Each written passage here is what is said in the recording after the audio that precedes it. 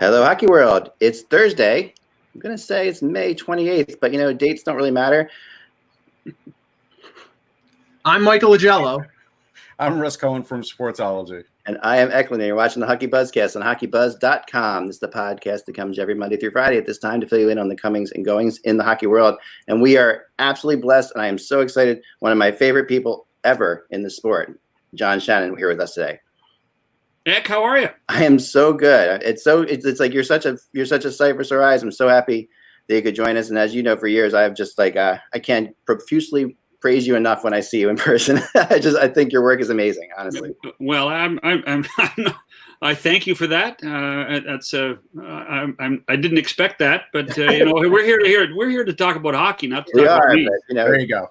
You are, and one of the things that I don't think people realize. First of all, before we get into that, how are you? How's your family? How's everybody doing? Oh, life is good. Yeah. I mean, my line, and hello to Russ and Michael as well. But my line to everybody is that this is like semi-retirement for me, and the one thing I've learned is I don't like semi-retirement. That is I think I've heard people say people who are thinking of leaving, maybe retiring in a year or two, they're starting to wonder about whether they should do that or not right now. It's one of those things I'm not really. I'm looking forward to getting back. Hockey in August is not something that is at the top of my list, but I'm looking forward to get back into something regular. Yeah. Where are you located these days? I live in suburban Toronto, okay. So and not far from we're kind of a suburb of Mike's big town. Yeah, and so we're doing fine here. But you're keeping me out of your country, John. So I'm getting very I need to get back to Canada quickly. Listen, there are some positives when it comes to this pandemic. There you go. All right, let me start with this.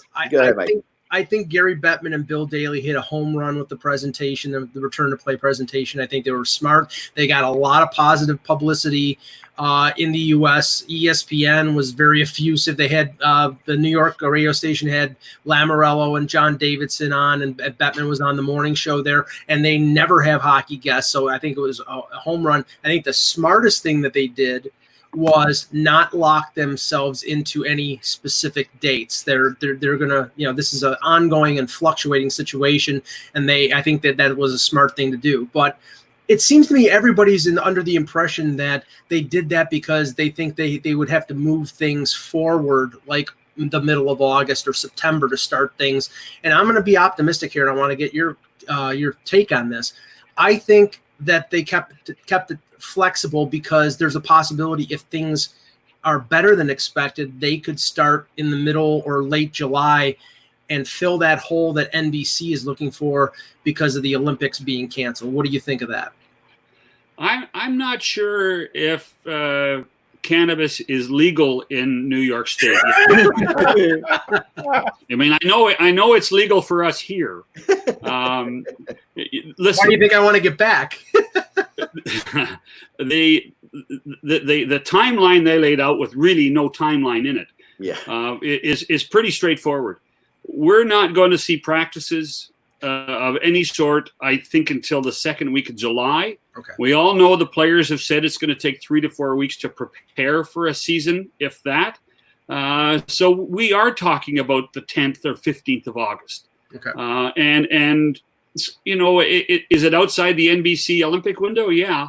But I think that all the networks in both countries would welcome the content on the 15th of August if there's nothing else. And I think that to go back to your original point about the amount of attention that Gary and Bill got on Tuesday, I think they got it because people are just dying for sports and dying for the Big Four plus college football.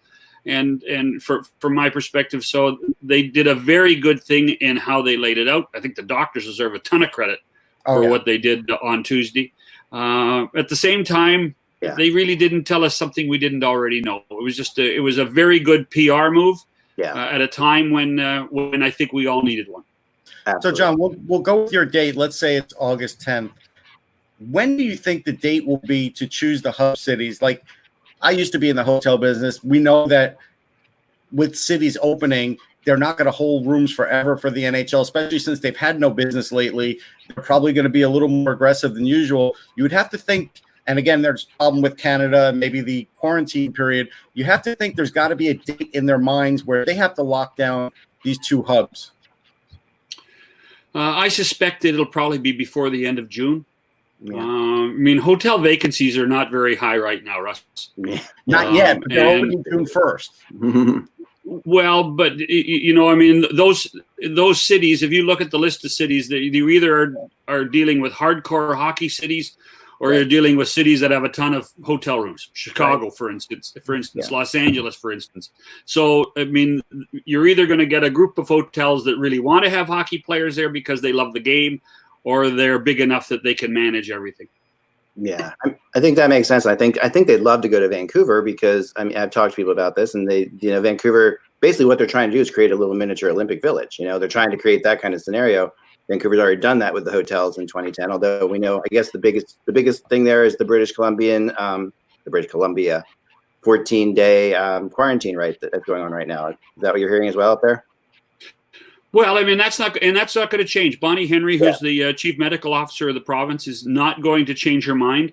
And that's why they've done such a good job with the pandemic in that part of the world. Between, Alberta and British Columbia have done a really, really smart thing. I mean, and guys, let's look at the other side.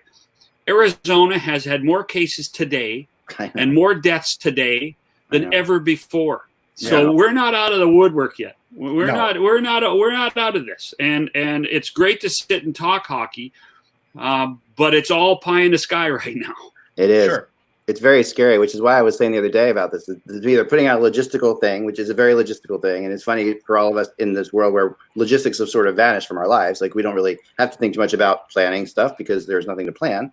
But and this logistical thing that they're doing is sort of set in motion for today, where it feels like by the time we get to this point, it's either going to be way better or way worse. Well, but I look at it this way, Eck. Mm-hmm. I mean, the NHL office had nothing to lose by planning. Yeah. I mean, they had nothing else to do. Exactly. I mean, they're like the rest of us. They're like the rest of us. They're living at home. I mean, we saw Gary's grandson behind. He's living at home, man. Yes. And so they had nothing to do but plan. Great point. And if they had been in a position of canceling the season and then all of a sudden things clear up, they would have looked like fools. Yeah. Now, as things progress, they may not be able to execute this plan. But at the same time, if they can, it's done. There's a good blueprint. The players have bought in to a certain point on the hockey operations side. And now we're going to proceed if we're allowed to. Right. All right. Well, let's be optimistic for a second. And I'm going to ask you something about technology, because I know that you've always been one of the guys I've always heard is John had a great idea about way to film this or videotape this in games. And you've always, I know, love that aspect of it. And so let's say things are going well. Now we have an arena full of empty seats, right? And that offers an oxymoron. I know, isn't it? That's like jumbo shrimp. That's exactly right. Jumbo shrimp. Now we have a bunch of different, obviously, there's virtual reality, which I think is a really interesting option. Smart politician is an oxymoron. Right. There you go. But my other thought is, okay, you're trying to get the fan base going, and you're trying to get the players going, because the players playing in front of an empty crowd, it's going to be tricky. It's going to be different for them for sure. My thought today was, there's a way that technologically we could maybe do this, and I wanted to bounce off of you to think what you thought of this.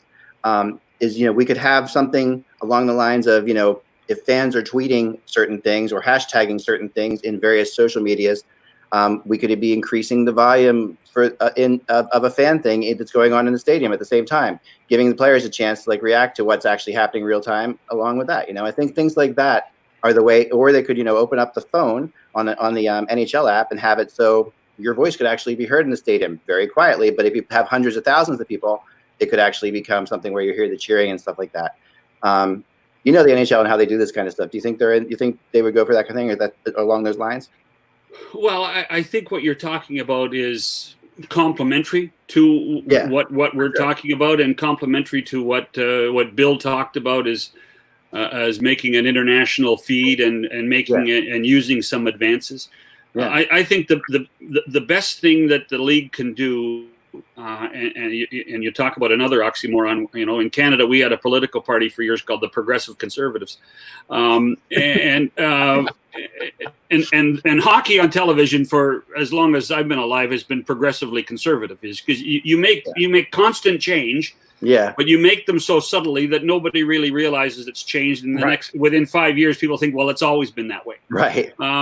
So this is a chance to get lower, and closer to the ice. Yeah. But you also have to make sure that you don't compromise the most important thing, and the most important thing is the puck going in the net. Right. And Jim Houston or Doc Emmerich being able to say he shoots, he scores. Right. That's it. Right. Yeah. If you screw those two things up, don't come back. For sure. So you have to be able to respect the tradition of the game that way. Yeah. And then on different platforms, because I think this is where you're going. I think this is multi-platform stuff. And there's no reason why HockeyBuzz can't be doing this during every game. Right. That is having complementary platforms to what we're going to watch. It is a great time to have a two-screen experience. Very much. Yeah. So. But do not screw up the puck going in the net. Do not screw up me hearing the announcers do what announcers are supposed to be doing, and then show me the flow of the game. If you can do anything you want, but if you screw those things up, I don't want to watch. Oh, I'm with you, and I think that's vitally important. My thinking is just like how can we get the players, even maybe give a home ice advantage to somebody slightly, like have the certain fan bases, reactions be louder if that's the technical home team that game. Just something for the players that I think, because the players feed off the fans, and there's no question that they feed off the fans. I know playing is enough for them, but I wonder how much that would help. That's just my thought. I think once you put the blades on, once you put your pads on, once you get the stick going, if you're an elite athlete like these guys, you'll compete as hard as ever, even if it's in your beer league, even if it's in front of empty. I don't think it'll matter to them. Yeah, no, I hear you. Go ahead, Mike. John, hockey fans and hockey media are the best complainers in the world. And I've heard some complaints about the 2014 playoff format. I'm fairly pleased with it, but I can see it from the point of view of Bruins fans or St. Louis fans who are first in the Eastern and Western Conference, and their teams possibly being seated as low as fourth if they lose the play-in round or lose the round robin, and even teams like Edmonton who face Chicago, which I don't think is going to be an easy out with Kane, Taves, and Keith, having 3 Stanley Cups in their, and on their, notches in their belt, or even Columbus with all their injuries coming back playing Toronto. That's going to be a tough out. I think the league did a fair job. I think there was no way to please everybody, but what did you think of the 2014 plan? Anybody that says something negative should just suck it up. Here's the thing. How many people in our country, how many people in your country have lost their jobs? Yeah, no. Yep. I mean, we're not talking something that's isolated to the game of hockey. We're talking to something that's societal. If we're going to sit and bitch and complain about 24 teams getting into the play-ins and the playoffs, come on, get a life. Enjoy it for what it is. I mean, we're going to see professional athletes play the game again and have some fun and show some emotion and see the puck go in the net. Guys, the 4 of us have lived for this all our adult lives. Yeah. Stop complaining. We have to remember, I mean, the NHL knows it, and this is the entertainment industry, and people are desperate for entertainment. They're desperate for that, And the other thing is, and sorry to interrupt before you go, Russ, but the other thing I would tell you is that I think the positive about this tournament is that this is going to be the healthiest we're going to see playoffs ever. Yeah. I mean, Tampa's 100%. Yeah. I mean, if I saw Steve Stamkos this morning on a Sea-Doo in Tampa Bay, so he must be healthy enough to play again.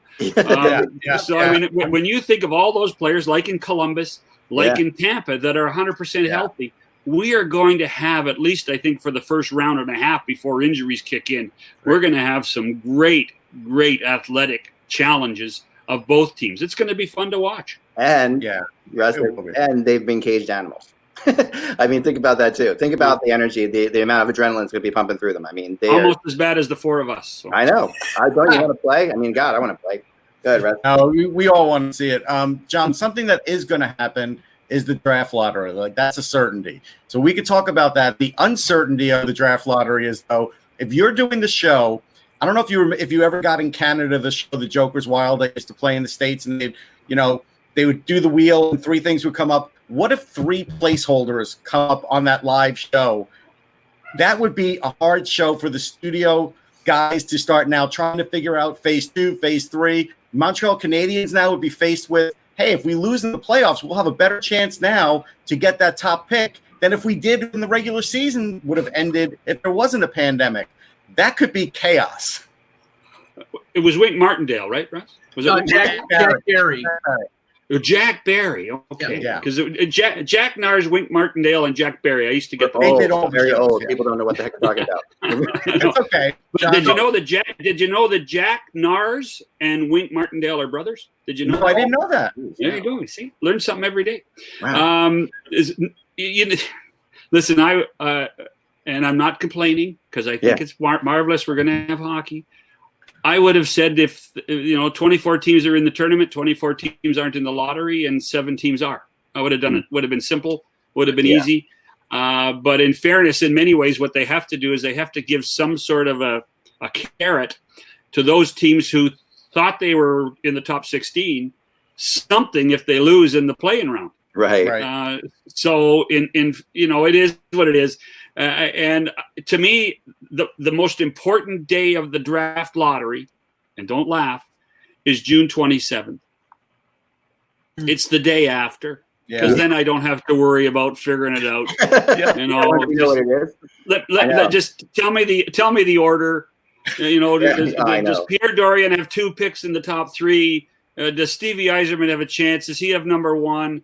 That's all I need to know. I was, and Echo remember this, I was at the league when we started to televise the draft lottery. Yeah. And everybody thought it was a stupid idea. The stupid thing to televise the draft lottery. Now people are saying, how can you not televise the draft lottery? Are you kidding me? Come on. Isn't it funny? I mean, you never would have thought that people would be complaining about not having the draft lottery on. It's true. Exactly. That was worth watching, and it was fun. I mean, I honestly think there were moments like, gosh, when McDavid there were moments I remember from the draft lottery. When McDavid gets drafted by Edmonton, his expression. There's still a big deal that got talked about. Remember his expression? It was like, he does not look. My wife, who doesn't know much about hockey, said, "That guy does not look happy." I'm like, yeah, he doesn't look happy. We're just dying for content. That's all. Oh, I know, for sure, 100%. Before I let you go, John, I got one quick one. Sure, Mike, you go first. Okay, thank you. John, tomorrow is the 27th anniversary of here we go. The most painful memory in recent Maple Leaf history, that Game 7 against Gretzky at Maple Leaf Gardens. I believe you were executive producer at Hockey Night in Canada at the time? No, I wasn't. Oh, okay. I wasn't. Just that was in what I would describe as one of my many hiatuses. Oh, okay. Well, I mean, I can only say as as now a media member, but then as a Leaf fan, I know, and I've talked to many hockey fans, that could be the most traumatic Game 7 of any playoff series to any fan base that I know of, and it wasn't even a Stanley Cup final. Hey. First of all, full disclosure is that Eck and I have worked together when I joined the league. Yeah. Mike was when I ran Leafs TV, Mike was the first call on every post-game show that we ran on the channel, and he couldn't even get the channel. So I find it hard to believe that you'd be so myopic on a national platform like Hockey Buzz to think about just the Maple Leafs when people in Boston have never forgiven the Flyers coming back from 3-0 to win the series. It was who was that? Who was that? Simon Gagne, I think. Gagne. Simon Gagne. And I thought you were going to bring up the game before with Dougie and the stick, and Fraser and ex-buddy Kerry Fraser. You know, I mean that all. Come on, get over it. Suck it up. Listen, a Leafs fan is a life of trauma. That's what it is. Leon Stickles. All I have to say is Leon Stickles, Mike. Come on. Maybe Vancouver in 2011 when they rioted after the Bruins won in Game 7. Maybe that was. I don't know. The only thing I'll say about that, the funny thing about that is for everybody else, except for Toronto Maple Leaf fans, we were all pulling for Gretzky. All other hockey fans were like, Gretzky in LA, this is going to be fun. No, it's true. No, you know what? I got to tell you, I think the country. I think the country was really pulling for a Toronto-Montreal Stanley Cup final. Yes. Oh yeah, that makes sense. And that would have been something. And I'm convinced the Leafs would have beat them, but that would have been that really. Of course you are. But you were convinced that Toskala was a good goaltender. No. Nice. Okay. We need to have you on every day, John. No, this is fantastic. I just wanted to know what we've got 24 teams going in here, and I want a prediction. You hate it. I know everybody hates it, but you don't have to tell me who you think is going to win, but tell me who you think is going to be the biggest surprise. Like, what team is going to be the story? Is there going to be a team that's suddenly the story? Well, I mean, I don't mind making a prediction because I'm going to stick with the ones that I said all along. I think we're going to have a rematch of the Stanley Cup final. I think we're going to have Boston versus St. Louis. And the question for me is, of the younger teams, what team with young legs can make a difference? Can that be Arizona? Yeah. Can that be Edmonton? Yeah. I mean, those are situations that you have to wonder about. Colorado, yeah, but Colorado. The fact that they have a bye, I think it has to be a play-in team that is going to be a difference maker.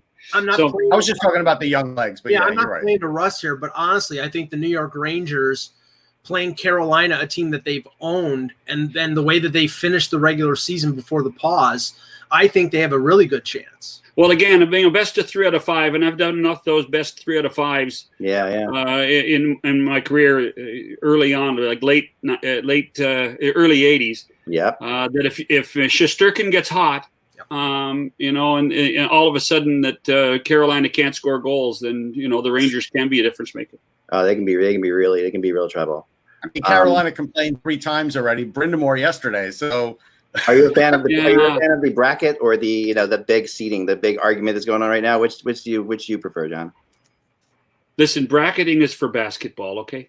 Yes. I'm for the bracket. All right. No, but here's the thing. So I mean, I don't want the bracket to come in because I don't want the league to say, well, we did it once and it really worked. You have to give value to the regular season. Yes. You have to give value to the regular season no matter what. And if I have 110 points and you have 80, and I should be playing the lower seed all the time. You have to do, and I think that's what the players want, and I think that's what we'll get. I think that's. But John, if there's a bracket, they might call you up to do a bracket show. Well, it's content. More content, I know, but I'd rather just sit here. This is like Mount Rushmore. You guys sitting here with all 3 of you guys. Hey, I got the beard, so Mind you, at my age, in my basement, I'm still the best dressed. So you are. I was going to wear a jacket. I said, no, these guys are classy. I'm going to wear a jacket. Nice. I'm wearing a brand new T-shirt. I know. I put on pants. 2 of you on my golf course. 2 of you wouldn't be allowed on the course. Right. That's right. That's true. I mean, I put on pants for the show. Anyway, yeah. Thank God. Thank you so much, John, for coming on. We really appreciate it. Thanks, John. Cheers, boys. I mean, as long as I don't hear Russ talking about scouting people. I mean, Russ is always that Saturday morning on Sirius. If I hear you talking about scouting guys, and you can take 20 seconds. The guy's got speed. He's got good hands. He's got that hockey. Give me a. And what's great about it is it's not repeated like 10 times all weekend. Oh, no. Every scout. We hear about it. I know. There was one weekend where I heard Russ explain like some bizarre player 4 times in the car while I was driving around throughout the course of the weekend. Well, at least he's consistent. Absolutely. He was always the same. Thank you, John. Take care. Take care of your family. Cheers. Happy hockey. Yeah, happy hockey. We'll see you soon. There's John Shannon. What a fantastic guy. That's great. Yeah, just I mean, it's so funny. Like, there's so many people in this thing that you run into and that you meet over the years, and it's just like. Well, I do have to correct him on one thing because I was told this, and he's right. When they did the Leaf post game show on AM 640 in Toronto, they did simulcast it with Leafs TV when Leafs TV was starting out. They used to hold me as the last caller because they would continue to promote my appearances. Oh my gosh! The couple was on hold, and then they'd hold me on to the last caller. And the thing was, they had to call me back because at that point they didn't have an 800 number, and it was running up the toll. You were like Doris on WFAN. That's what you were like. Yeah, I remember Doris and Rego Park. So yeah, it's fantastic. No, I mean that. It's only since the beginning, like since I started doing this, when I started doing this, a lot of guys, obviously in the beginning, like, and in Rush, you face the same thing because we were like internet people and in the mainstream media world, and we always were kind of like on the side because we were independent. Oh, and look and like scoffed at, like they completely like like just like they'll let anybody in here type thing and and you're doing this, and I remember John one time coming to me, and it was I can't say who, but somebody who has a TSN in their Twitter name. Came a very big person, big powerful person, and had written me this like nasty letter about like an email about like what gives you the right to do all this stuff. And I do want to say this when John was going to embarrass him, but John came up to me because he heard about it, and we're at the Stanley Cup final. He comes up to me and he says, they're all going to be asking you for a job someday. And he's like, it was so nice. It was like, it was ridiculous. He's like, you're on the cutting edge. What you're doing is fantastic. Keep doing it. Just stay with it. What you're doing is fantastic. This is their future. And they just are afraid of the future. And that really was incredible, like an unbelievable thing at the time it happened. And I can never thank him. That's nice. I'll tell you what used to happen with me when Mark Fischel was in charge of credentialing. Every once in a while, he said, especially the first couple of Stanley Cups, somebody would come up to and say, who is Sportsology? That guy what does he do? Yeah. And Mark would just say, why don't you ask him? That's what Mark's answer was. Isn't that great? I mean, that's like, there are some people who get it, and there are some people who just, I mean, we were threatening people. And I remember like a blog, what's a blog? Or you're tweeting. Even when I started tweeting, you're tweeting, and it's like all those people now tweet, all those people now have blogs.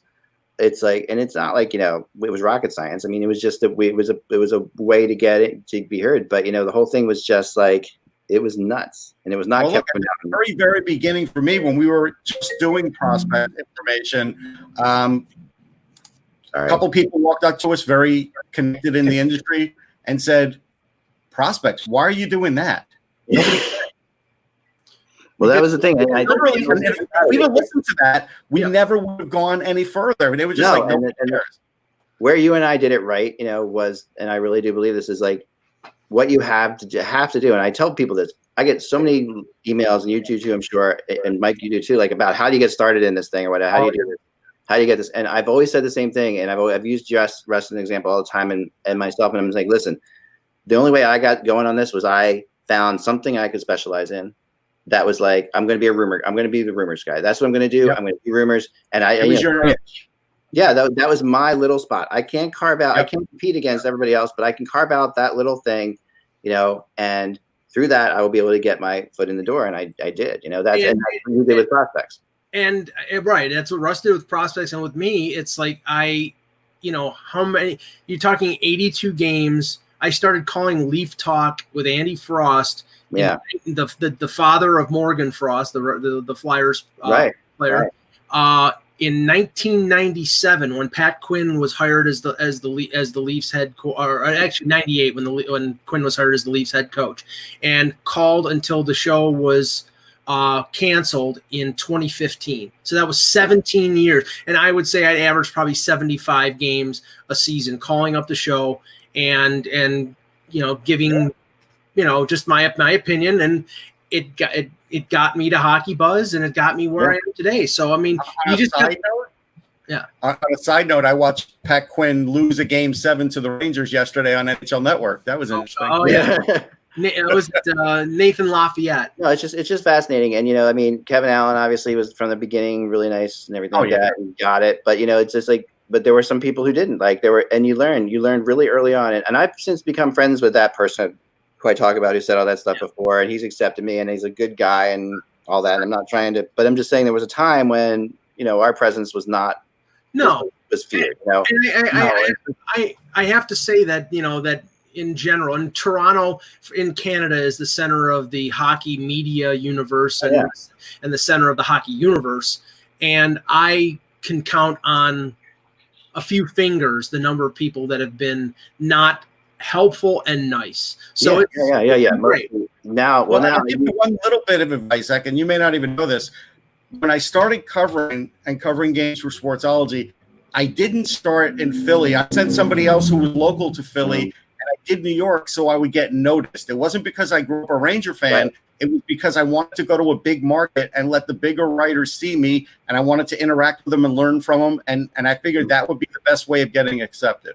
Yeah, and also giving you a chance to put like somebody else for Sportsology besides yourself makes you look like a big organization too. It gives you like that kind of thing too, which is great. I mean, like we have had 15 different people credentialed as Hockey Buzz over the time we've been doing this in different cities, and it's enormous. I mean, early on we had to fight for everything, and we spent a ton of money. I've told this story before, I think, but I spent a ton of money sponsoring the New York Islanders blog box, which was like, it was like a quarter of what I made that whole year to sponsor the New York Islanders blog box. And because the Islanders came to me and they said, we have this idea that we want. I remember the blogger box. Yeah. So the blogger box was, I had a woman who was writing for me and she was in the press box.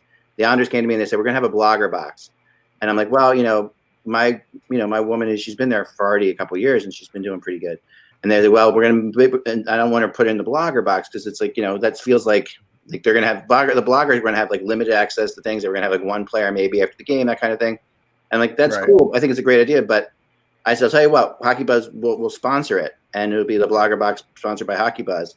And I kept my person in the press box and made me have that like separation of like church and state joking around the time that I needed to have. Because otherwise, I felt like this could be a trend where all bloggers were suddenly thrown into a different scenario. Well, you actually help out bloggers that way because otherwise they may have been marginalized. Well, and it felt like this could be like the beginning of like something that could be you go all around the league. And if I didn't separate myself and say like we're mainstream media here. Right. I know one Canadian market, not Toronto, but one Canadian market that is doing that right now. They have a separate press access for bloggers, and they won't allow them in the locker room. So yeah, and that's where this was heading, and it scared me. So I said we got to spend the money on this, and we got to make this happen. We got to separate it out, or else we're going to be taking huge steps backwards. Not just for us, but like for all bloggers who are going to be like thrown into that scenario in other cities too. So I felt like that was an important moment. Let's shift to the news of the day. First thing I wanted to ask Russ about was the Larry Brooks column where it's talking about should Lundqvist be the goalie against Carolina because of his career record. And we talked a little bit about that, but I don't know. It's like, I'm sort of torn here. I think that career record against a team means a lot, but also you sense that they have shifted to Shesterkin. So I don't know where they go there. Well, I know conventional thinking says, well, Shesterkin sort of got you there, even though it really didn't because he got hurt. But he did in a way. He did turn the thing around. Did turn it around. So the problem is that he's not an NHL playoff proven goalie. He's a KHL proven goalie. Right. And so in the playoffs, right? So I look at that and I say, well, if it were me, but again, I'm not David Quinn, and Quinn is stubborn. Right. I would start Lundqvist game one because I honestly think that I wouldn't tell anybody who my goalie's going to be. If I were Quinn, I'd be like, I'm not sure if it's Lundqvist or Shesterkin. I'll tell you on game day, and I'd be a jerk about it. I'm telling you right now, if Lundqvist were in there for game one, that could be more problematic for Carolina than Shesterkin. Now, if Lundqvist isn't on his game, obviously it wouldn't be.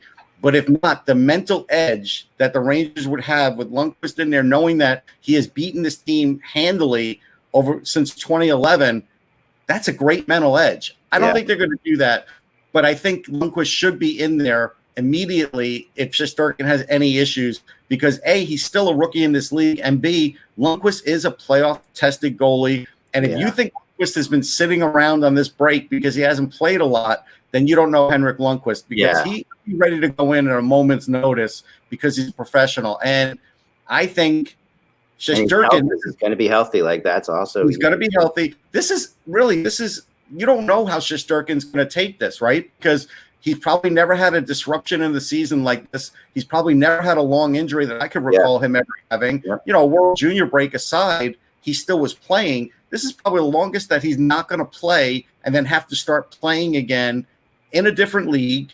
And, you know, so you can make a good argument about putting Lundqvist in there, and I wouldn't hesitate. But I'm telling you, Quinn is very decisive about this, and so I don't think he will do that. Right. But I'm not telling you Quinn's right either. Yeah. I don't know. I'm with you. I would go with Lundqvist, definitely. I would start with Lundqvist just because he is Lundqvist, and he is so good in playoff situations and big games. You know, you look at the old Blues team when they had Plant and Glenn who's the other? Yeah, Glenn Hall. I mean, those guys were older than Lundqvist. I mean, them, and they had spectacular years. Didn't they win the Jennings, Mike? They both shared the Jennings, right? You go along that. I don't think that Jennings was even around at that point, but but I think they may have had the lowest goals against in the West. Well, too, because like think of it this way too, like we've seen Lundqvist maybe struggle with the Rangers and then step into the Olympics and be unbelievable. Like it's like the things with the goalie. It's like so much of it is this whole mental thing that changes, like the shift that happens now. Like the regular season and any struggles he had and all that stuff in the regular season doesn't mean anything to Lundqvist when he steps back into a playoff game now. I mean, it's like he like suddenly he could be amazing. He could be terrible, but he could be amazing. And I think that you got to go with the chances of him being amazing pretty high because he's shown before he's a big game guy. He doesn't look good. You put Shesterkin and you're not really going to lose. I know it's a short series, but I don't think it's that big a deal. Yeah, and I think it's not going to be. I think it still could be a best. I think they still can make that first round best of 7. But they're not going to do that. I mean, not sure. Mike, you know what their combined goals against was? 2.07. Yeah, wow. And 60, are we talking 68 or 69? Yeah, 68, 69. It was a combined 2.07. So you're right. They didn't have the Jennings end, but I'm pretty sure that was the lowest in the league. Probably. Yeah. And I believe the coach of that team was William Scott Bowman. So he had those two Stanley Cup teams that got to the final, or 2 or 3. I think it was 69 and 70 maybe. Yeah. So, but let's talk about Brind'Amour for a moment, because you saw John sort of groaned and didn't really want to talk about it. But this is the most whining we've ever seen Rod Brind'Amour do. And it's true. Is he doing that because he believes that, or is he doing that for the ownership? That's the big question to me. I'm feeling like he is. I'm feeling like the ownership, because I felt that the kind of owner they have is known as a guy who will call like Waddell and Brind'Amour like 100 times a day. Yeah, and be like, and he's very, he's a passionate guy, and I think he's good. I think he's good for the sport too. I actually really do. But he's definitely going to be the kind of guy who's going to be complaining about something if he feels like he's short shifted here. And I think that Brind'Amour has just got to say, because I don't. The other thing I think, here's the other thing that came to my mind. Like, I know Rod Brind'Amour pretty well. One of the guys I've gotten to know over the years pretty well. Is it possible that he wants his team to feel underdogish? Like, and that he's going to go in with this thought, because I think he likes to play. He much prefers to play from the underdog. He used to always say the Flyers were a better playoff team when they were an underdog team when he was here. I think he doesn't want his team to go in, as a favorite, even though they would be, because they have, obviously the better record or what have you. I think he might just be playing it, getting an early start on that. I kind of feel like part of that could be happening. It's possible, but I have to say, and I'll say what I said in our private direct message on Twitter. The Carolina Hurricanes as an organization, their players and now their coach are talking about like a bunch of crybabies. They really are. It's like, okay, so you feel jilted. You voted no against the playoff format because you're playing against a team that owns you. too friggin' bad. So they had to play the team that they were 3-0 again. We wouldn't have heard of right, exactly. See, do you think the Edmonton Oilers want to play Chicago with a fresh and a completely rested Kane and Taves? No. Chicago's a very threatening team in this thing. Chicago's very threatening. And they also Edmonton Chicago games over the years have just been ridiculous. Like, you don't know what's going to happen. That could anything happen. It's a no lose for Chicago. Like, at this point, Chicago fans aren't expecting anything. Edmonton fans are expecting a lot. Edmonton's got everything to lose in that series. Hell, Corey Crawford could get a new 3-year deal based on standing on his head against Edmonton in the qualifying round because he's a UFA. I'm going to say 2 years. Nobody's giving Crawford 3. Okay, maybe 2. Well, maybe I was getting only because of the discussion. Otherwise, you'd be right. Right. But you're right. I mean, that's I mean, when you've seen Carolina, this Carolina Hurricanes team. I mean, I go back to and somebody brought up the Ayers. The Ayers joke you always make. Whatever. But I do want to encourage everybody in the audience. What that game did show you is a little bit more of like the Rod Brindamore type team, which is a team that plays at its best when everything's against them. And again, the Hurricanes played one of the best defensive games you'll ever see a team play in that game. And again, why? Because they had everything against them. I think he really does want to play that up. I can't. Maybe, and it could be a tactic. I'm just saying that I'm talking more about the players. I'm talking. He doesn't play well. Jordan Martineau coming out in a conference call and basically bemoaning the fact that they have to play the Rangers. Well, also, you're the owner who talks to his players too, which is a little bit more rare. Like he talks. I do want to encourage everybody in the audience and in the listening audience, when the Hockey Hall of Fame goes up, to check out the David Ayers display there. I think everybody should go see that. It looks pretty amazing. Stop. For Christ's sake, stop. I know. I'll never forget texting Mike during that game. I know exactly where I was. I'll never forget that. Yeah, I was there. Russ and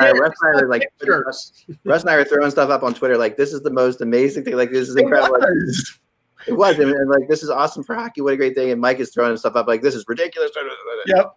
And I don't blame you because you're in that spot, but it was just such an interesting. It's a great thing to everybody, but me, Steve Dangle, and Leaf fans who are embarrassed that they lost to a 42-year-old Zamboni. Man, you lost to a fan of your own teams. That was the great story of it. You lost an employee. You lost to a person who came to that game hoping for you to win. And then he was wearing a Marlies mask. I know, and he's at the game to cheer on the team that he's got to play against. That's just one of the great sports stories of our time. Oh, Russ, lost. Say that again, Russ. You broke. No, I said it's one of the great sports stories of our time. Yeah, it is. No question about it. And it was. I mean, I'm just for everybody other than Toronto fans. Okay. I just have to. Toronto fans even had to enjoy it, Mike. I mean, come on. No, some did. I mean, there were cheers in that. There were cheers in that building for him. Sure, but those were cheers of Leaf fans who were recognizing how pathetic it was that their team, which it was struggling at that point, lost to a Zamboni driver. Wasn't it maybe a little bit of we know this guy is a guy who's Oh, it was razzing their own team for. Oh, I don't know. But you know what? Some people it didn't hurt your season, so it doesn't matter in that regard. Anyway, okay, I wanted to bring up a couple things. One, I was on the conference call this morning with some of the Sabres players, and Jack Eichel. Let's just say I don't think we've always talked about him running out of patience when it came to the Sabres. I think it's getting to that point now because this is the quote from John Vogel. He was nice enough to type it up because I didn't have a chance. I was too shocked.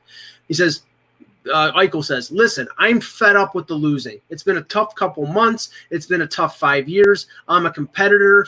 I want to win every time I'm on the ice. I want to win the Stanley Cup every time I start the season. He was effusive in his praise of Ralph Kruger. He didn't say anything about Jason Botterill in terms of what they need to do. But clearly, the chaos in this Sabres organization, players are fed up. And that is not a magnet to bring in talent from outside the organization. And it's going to be tough for this team because I'm not blaming Botterill because he inherited a mess from Tim Murray.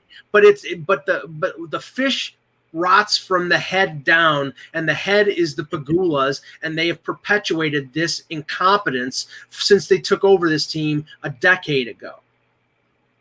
Yeah, no, they have, and I mean, the reality is that I thought I was never a huge fan of the Botterill hiring, but I think at the same time, what we've seen that he has made some good moves, some bad moves. The bottom line, I don't know. He hasn't done a worse job than Murray. Murray still did a worse job. Yeah, but he's got to do better than Murray. I don't know what a lot. I mean, other than not giving Skinner the contract, and Michael jump on that. Other than that, I don't know what else Botterill could have done to really make that team better. This is the thing. They had to overpay Skinner to stay there. He is not. I get it. Yeah, he's not a $9 million player. He never was. He's a good player. I like him. How else were you going to make that team better, though, is the question, right? It's up to Casey Middlestat when he develops. Sometimes it's a little bit up to the Sabres. Don't get me wrong. But it's up to Casey Middlestat when he develops. It's just going to be on his own schedule. It's unfair to think that he is going to pull this team out of the depths. So what is it going to take? It's going to take a lot. It may even take more than what Botterill can do in this one season. Well, I mean, Botterill's facing 11 unrestricted and restricted free agents with arbitration rights. And, the biggest one is Sam Reinhart. And basically, Sam Reinhart came out, and I don't believe this, but he has to say this. He's like, I haven't been thinking about my new contract. There's been too many things going on in the world. Bull crap. Of course you're thinking about it because this is your big payday. Right. You had a 2-year bridge deal. You've scored over 20 goals both the years. You've been playing with Eichel. You've put up good numbers. You want to get paid. But the question is, how can they pay him when Dahlin's big payday is on the horizon? They've paid Skinner 9. They've paid Eichel 10. They're paying Oposo 6.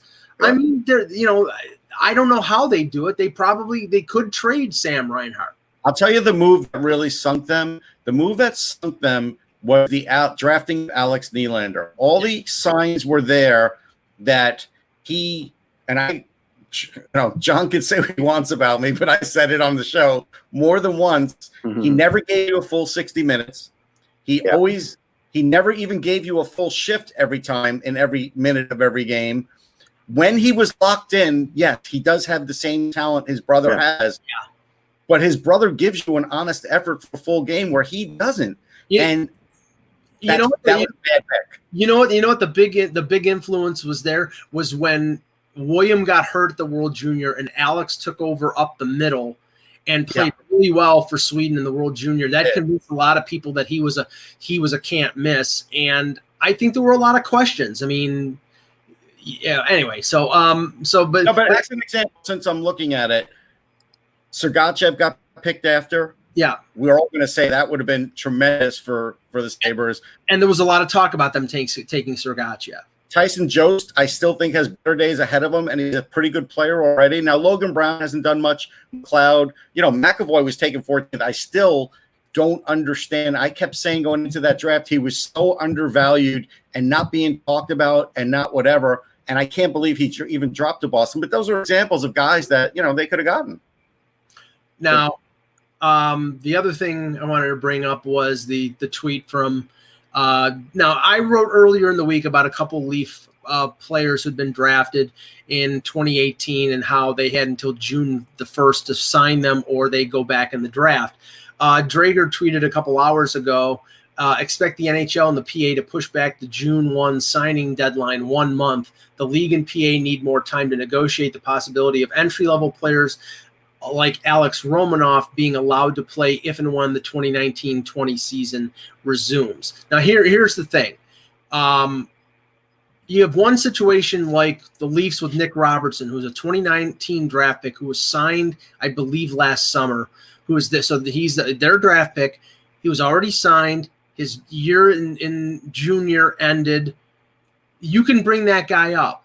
But we're talking a completely different thing when we're talking about a Russian player like Romanov, who was just signed after the league was shut down, or Kirill Kaprizov, the Minnesota draft pick, who hasn't been signed yet.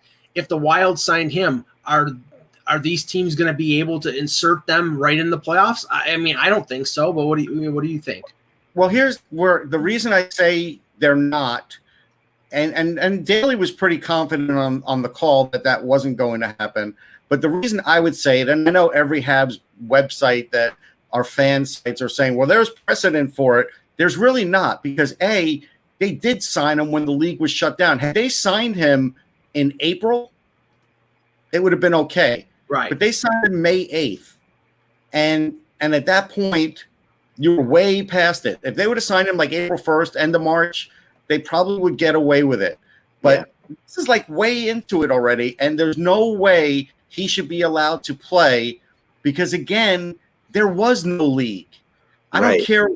That's where the precedent is. There was no league. So you can't just say, well, it's happened in the past. Yeah, that's when there's been fully functioning leagues and everything was going on. So, again, I would say no. These are special circumstances, and I know the Habs would love to field a better team than they have to go against Pittsburgh, but no, sorry. Well, they may not because, and I'm not criticizing the Canadians and Max. No, you got to try it. No. I'm about a different thing. I'm not criticizing Max Domi and the Montreal Canadiens for being careful with what's going on because of people with pre-existing conditions. But they're saying, well, if they don't think it's healthy, that Domi is not going to play in the playoffs. If they don't think it's healthy, the league is not playing the playoffs. No, but it's different, Mike. I mean, here's the thing. I mean, it's not even, and being a diabetic yourself, it's not even just about being a diabetic. It's about being a diabetic. I remember, again, I'll go back to the 70s when Bobby Clark was on the cover of Sports Illustrated. And in those days, they didn't have the insulin that they have now. And he would drink 15 cans of Coke every break. It was crazy. To keep his blood sugar going. Peanut butter and jelly sandwiches, all kinds of stuff. That is a battle that's not as bad now, but then you're also battling the virus. So you're actually, even if your blood sugar is good, you are still way more susceptible than the average hockey player. I don't blame him. And honestly, I think it's 50-50 that he plays. And I think there will be other players like this that all of a sudden say, you know what, I may not be able to play because I've consulted a physician and they don't think it's safe for me. Yeah. I want to do something a little different unless you guys have anything big you wanted to talk about for a second. I have something. The only other thing that I think we should mention is after a few days of confusion, they did announce that Alex Ovechkin and David Pasternak won the Rocket Richard, and that Draisaitl was named the our Ross winner because there was some confusion of, well, is the regular season over with, or is it? With the regular season's over with, so it's right to announce those. But there's still this gray area about the stats for the qualifying round and whether they're going to count towards the contracts or games played are going to count towards contractual situations like Group 6 free agency. I mean, all these things have to be determined and probably will be by the PA and the NHL over the next few weeks. Yeah. I mean, no question. The fans don't care about that. But it does matter, obviously. But I think they'll come up with a solution. It'll be. Yeah. I would guess it'll either be prorated, like we talked about before, or you'll have some kind of compromise where half the bonus is paid or something. Like if it's or a team might just pay the bonus and say, we think as a good faith gesture. It could be that too. You could see that. All right, I'm doing breaking news. Go ahead. So it looks like in the Fan Choice Awards for the NHL, it's down to Chance, Gritty, Slapshot, and Iceberg. I will say right off the bat, if you think I have hatred for Gritty, it's double for Iceberg and that stinking drum, especially we've been talking about that drum a couple times. He would stand next to us during the Stanley Cup, right? And we would get so mad. Directly next to the press box. Russ, hold on. Thankfully, Iceberg only has 4%. Chance is winning at 28%. Gritty is in trouble. All I know, Eck, is that when I went to the media day for the Pittsburgh-Nashville Stanley Cup final, I was praying that I would run into Iceberg in the hallway because I had a weapon of some sort. Yeah. I'm not gonna say what kind of weapon. I had a weapon. No, I mean Chance has 28% of the vote. Gritty is 24. Slapshot's got 5, and Iceberg's got 4. So they're essentially out of it. But Chance, by the way, I don't even know. Chance is the Las Vegas Golden Knights. I wouldn't have known it if you. He's a Gilda monster. Yeah, he is, and Gila monster, and a Gila monster out in the wild. Actually, if we're going to go back to that game, very dangerous. Extremely dangerous. No, they're the only poisonous, venomous. They spit at you. You could die. They eat 28% of their body weight every time they eat. They're crazy animals. Yes, they're crazy. They're in Indonesia and places like that, right? No, they're in Arizona. Arizona. Oh wow. They're in the desert. They are in the desert. There's big laws about this. I have a son who's like a zoology. Yeah. So I watched. Honestly, I swear to God, a documentary on Gila monsters last night. Just completely coincidentally. It was. He actually literally did, and I know a lot about them. Like, so they captured one from a guy's pool in his backyard, and there's a rule in Arizona when you take it from the pool, you have to release it within a quarter mile of where it was originally from, where you find it. So, but yeah, they put them in and they only eat eggs of other animals. So they're pretty evil. I mean, they're going out there like they're destroying. They are in Indonesia too, Ek. They are. Okay, yeah. I mean, there are definitely different species. There's a few different types, but yeah, I mean, let's put it this way: if Gritty loses this is a big loss for Gritty. Yeah, I mean, Gritty has a bad off season for Gritty if he loses this, because Gritty has not only lost his stage, he has gotten to the point where he has a talk show where he's only holding up cue cards, and now if he loses this, he may lose his show. Gritty's very polarizing. He's a very polarizing mascot. Yeah, Funky Cold Sedina in the chat. I have to give him a tip of the hat here. He said Mike's Leaf mascot is Ayers the orangutan. Wow. Oh. I'm surprised he didn't say that he wears gray. But yeah. All right, not that that's not important news, Russ, but I'm going to show you something else here. Okay, so another thing I was watching last night is a show called How It's Made. I don't know if you guys are ever familiar with How It's Made at all. I've watched it. I haven't watched them all, but I've watched a few. There's a ton of them, and they're really good. It's actually made out of Canada. So last night it was How It's Made skating rinks. And I'm watching this, and it was kind of interesting to me because I was like, okay, I know this, and it turns out that it's the Bell Center, right? So I'm watching this thing, and I'm like, okay, so this is, first of all, a couple things I didn't realize, and I'll just showing this. One, I did not realize that the ice, they actually have ice with a special kind of powdered white stuff that is so that melts, that goes ice. So they're not like, I always kind of assumed they're painting underneath. Oh, I didn't know that either. I always assumed it was painted underneath the ice was laid on top. That's not the case at all. Yeah. That's not the case at all. And as you see here, what the guy's doing here is they lay strings down for the blue lines, and then this is literally how they do face-off. So that's how they measure it. They're painting a face-off circle here. So this is what they literally do. They put a string in the middle there, and a guy goes around and paints they're painting a circle here. You'll see this, like this is the face-off circle, and this is crazy. Like this is. I mean, I thought that this was all done very different. This they only have to do once a season, right? And it just look stays at there with the boards over it. This is amazing. I didn't know this. I had no idea. They painted directly onto there, and then they do more ice on top of that. But they're actually paint the ice itself. I didn't know that. Powder. I probably accidentally step on the red there and smear the paint. Right. Here's like the creases like sketched out from this thing, and then drawn on top of the ice as well, and painted. Painted by hand like this. I never kind of thought this is the way it was. I don't know why, but I wish I could pay them to leave out the trapezoid. Yeah, right. I mean, exactly. So this is like they're painting between. They have two strings. They hang on the blue line that go all the way across. And I'm going to look now and see if I can see these strings. They're like blue strings, and then they paint. I mean, not for nothing. Wouldn't like we're in the world of wraps, right? Where you could wrap a car and wrap. Yeah. Wouldn't you think that would go down so much quicker and you just freeze over that? Yeah, that's what I was thinking too. That this is how they do the logo, which is like an actual like it doesn't really show it very clearly here how they do it, but this is it paints down, and somehow I don't know, somehow this works, but this is it's really. I never realized. I always assumed that it was painted below the ice, and that they just. But this is actually. So you know what it is? It's like tracing paper. It's like tracing paper. What they're doing with the logo, because I used to work with tracing paper. My dad was a printer, so I get it. So this is actually painted on the ice, and then they put another like quarter inch of water above that. But it's weird because wouldn't you think that if this happened, like if the ice was bad, like on the blue line, and someone would skate through or what have you, that the ice would that part of the blue would like chip off and go someplace else. Like, so here's the bigger question. Ek.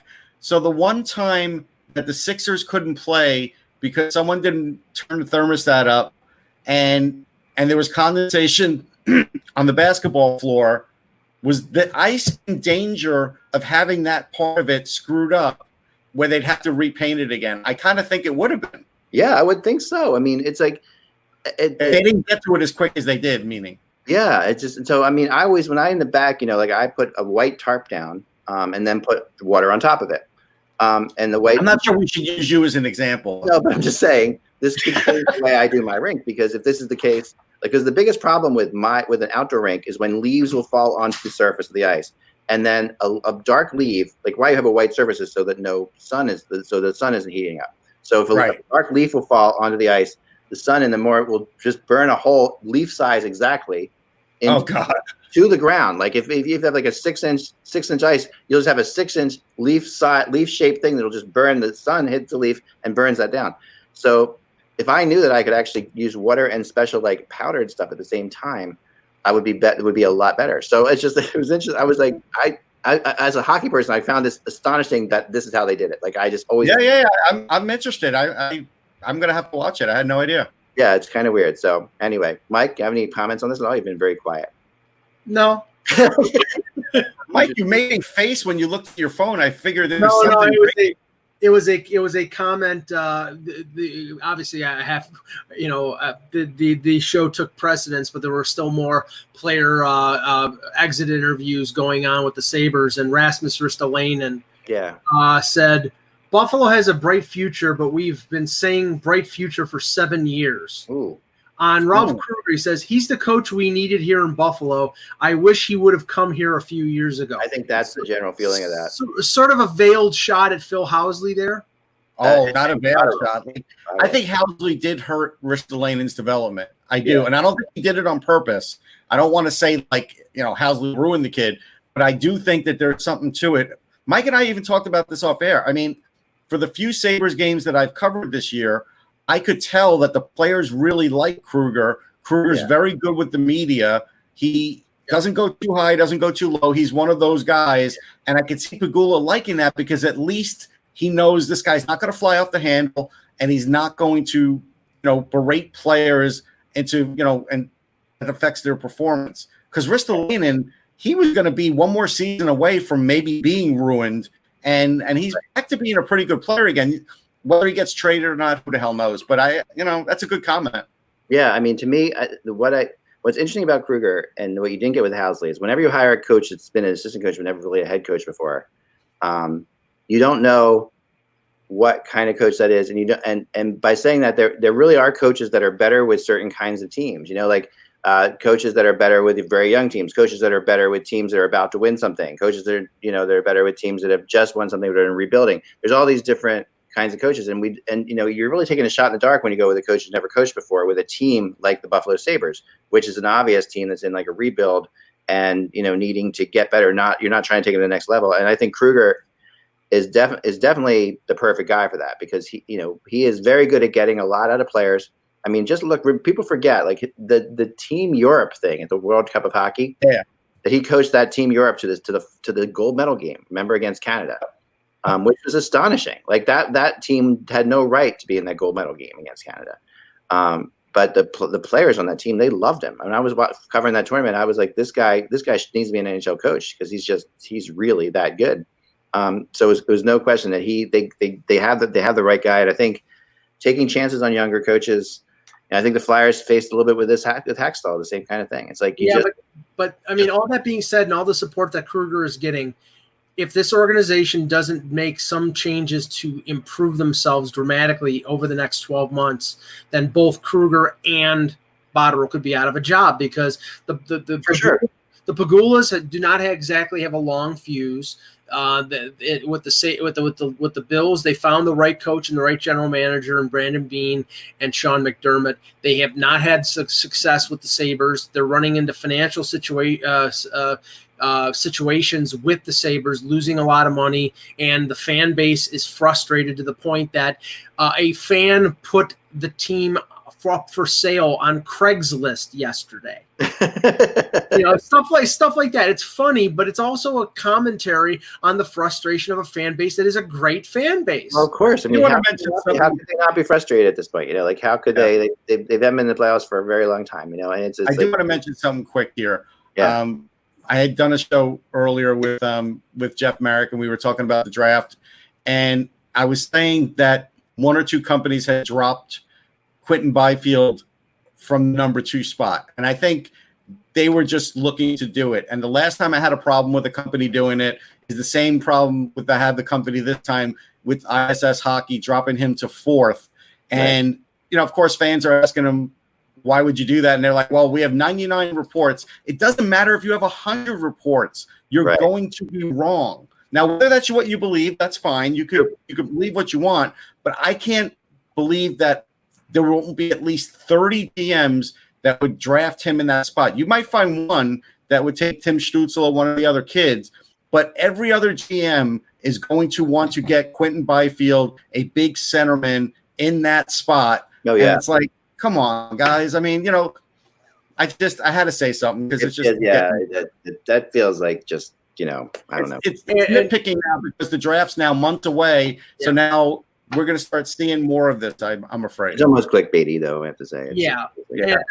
Davey Jones in the chat asked the Sabre question for me. He says, do you think Dylan Cousins will be in the Sabres lineup next year?